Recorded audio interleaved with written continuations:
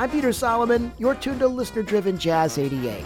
Mama Digdown's Brass Band is a New Orleans-style ensemble started by a couple of University of Wisconsin students back in the mid-1990s. Friday night, they'll take the stage at the Parkway Theatre in Minneapolis to share a billing with the Akie Berniss Trio and comedian Trish Cook. I caught up with Mama Digdown co-founder Erik Jacobson. That conversation is coming up next here on Jazz 88.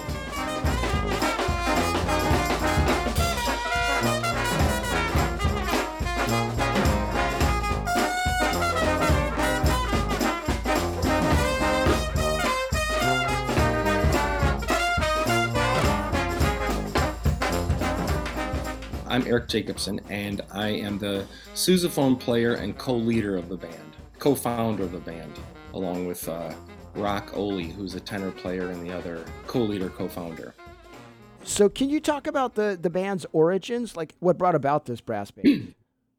So I would kind of trace it back to Washburn High School in my sophomore year, which would have been like 88.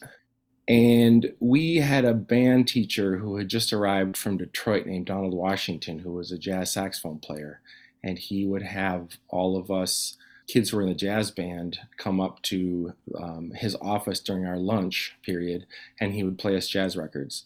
You know, he played us Coltrane and Sonny Rollins, Lee Morgan, Miles Davis. And then he was really into kind of like free jazz avant-garde. So he played us Ornette Coleman, Roscoe Mitchell.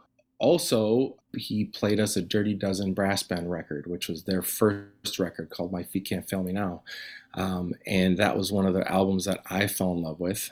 So that sort of ignited this kind of like brass band spark. And then a couple years later, when I started college at the University of Wisconsin-Madison, I found Rock Ohly, who was in the School of Music along with me, and I played him that stuff, and he fell in love with it too. So we decided to start the band. Well, my feet can't fail me now. My feet can't fail me now. My feet can't fail me now. My feet can't fail me now. My feet can't fail me now. My feet can't fail me now. My feet can't fail me now. My feet can't fail me now.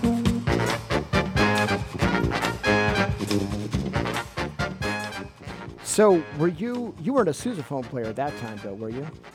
Yeah, I was sousaphone. So my grandfather played tuba and sousaphone in Albert Lea High School, and then both of his sons played also in Albert Lea, and then I inherited the tuba and the sousaphone from my grandfather, and so that's what I've been playing since fifth grade band at Field Elementary in Minneapolis. Now, the sousaphone has a special role in this musical tradition. I saw Dirty Dozen Brass Band in '92 when I was at Michigan State. And I mean, honestly, it was one of the most exciting concerts I'd ever seen. And everybody, Yes. I mean, it was in a recital hall, but everybody got up to dance. It didn't matter, like, students, faculty, everyone was dancing. Yes. And I was like listening carefully to the sousaphone, and it seemed like it was like the heartbeat and kind of the genesis of all the excitement. Can you talk about what appealed to you about the sousaphone and the way it's used in this brass band music? Yes, it's such a good point, because up until that point, up until I heard brass band music and I started to play it, the tuba and the sousaphone, the lines are kind of boring, and you're in the back of the, I love marching band music, but it's boom, boom, boom, boom. And all of a sudden in brass band music, the sousaphone, especially with Kirk Joseph and the Dirty Dozen, because he's the one who really took this, he sort of created this way of playing. It's just really propulsive, and it, like, you're right, it's the pulse of the band, and it's funky, and that's the thing that hooked me. When I can see like this, I can see people dancing and responding to it. That's what made me, love it from the start, and it's so different than all the other ways that I played tuba before that.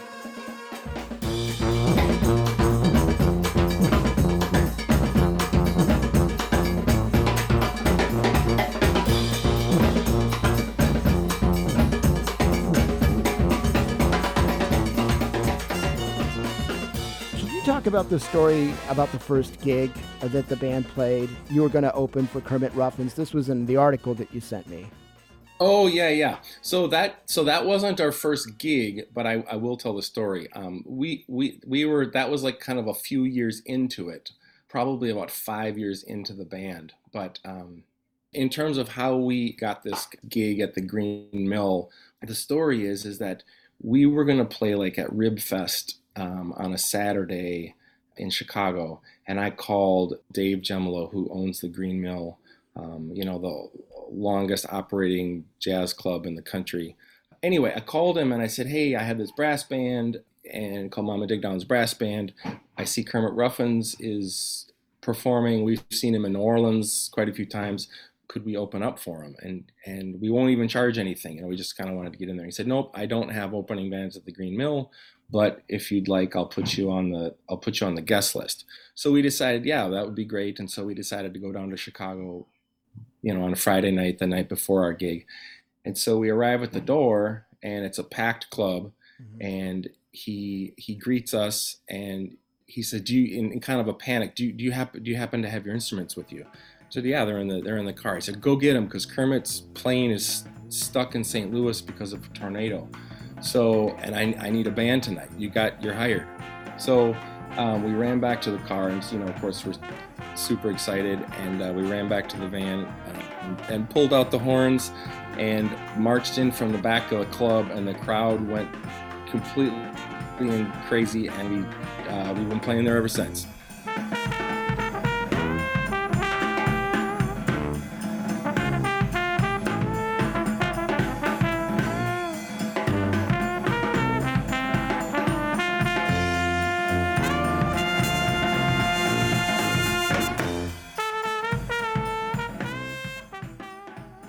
That's a great story.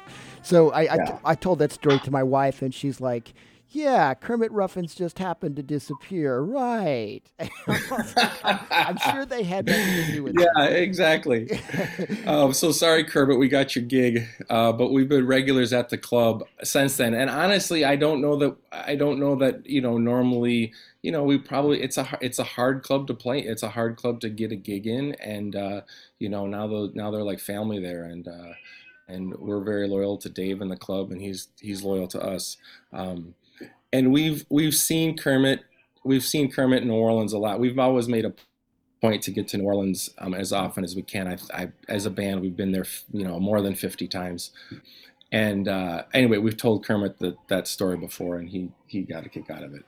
Well, and speaking of that, so you're a band from Wisconsin, and you've managed to kind of develop this band that plays music in the brass band tradition very authentically. And it seems that you've been accepted by the New Orleans musicians too. Can you talk about that? Like, how do you go about starting a New Orleans style brass band when you're not based in New Orleans by a long shot?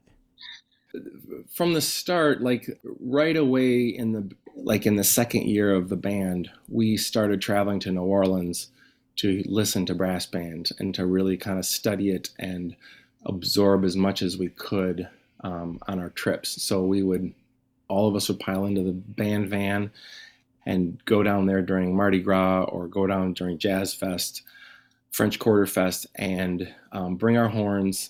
We had already done the homework by learning all the albums, learning the solos on the albums. And so when we arrived, the brass band musicians in New Orleans knew that we took it seriously. Bands would ask us to sit in, and then when our guys would get up on stage, like our guys knew the songs and knew the style of playing. It wasn't just a matter of playing the notes, but like, what is it about the way that they play? And so we loved it. That's all we listened to. Sometimes I feel like I missed a chunk of other pop culture and jazz that was going on, because at the time, like, I and the rest of the band were so absorbed in brass band music. That's like all we listened to.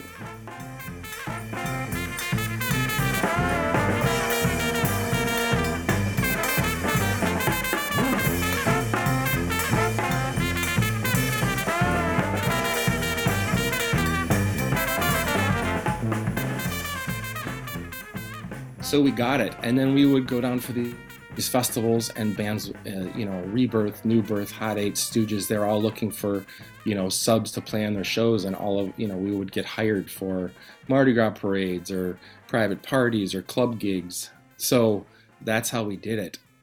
YouTube has really changed things where it's kind of helped brass band music spread outside of New Orleans, because you can get it on YouTube, I think people are less likely to travel there to listen to it. Mm-hmm. And I think something is lost when you're watching a video versus like going there. You know, as a band, we've been there 50 plus times. And I would say that's the secret sauce of us being able to play like we do. Right. And sort of being accepted into that world is because we spent the time observing and participating in the culture down there.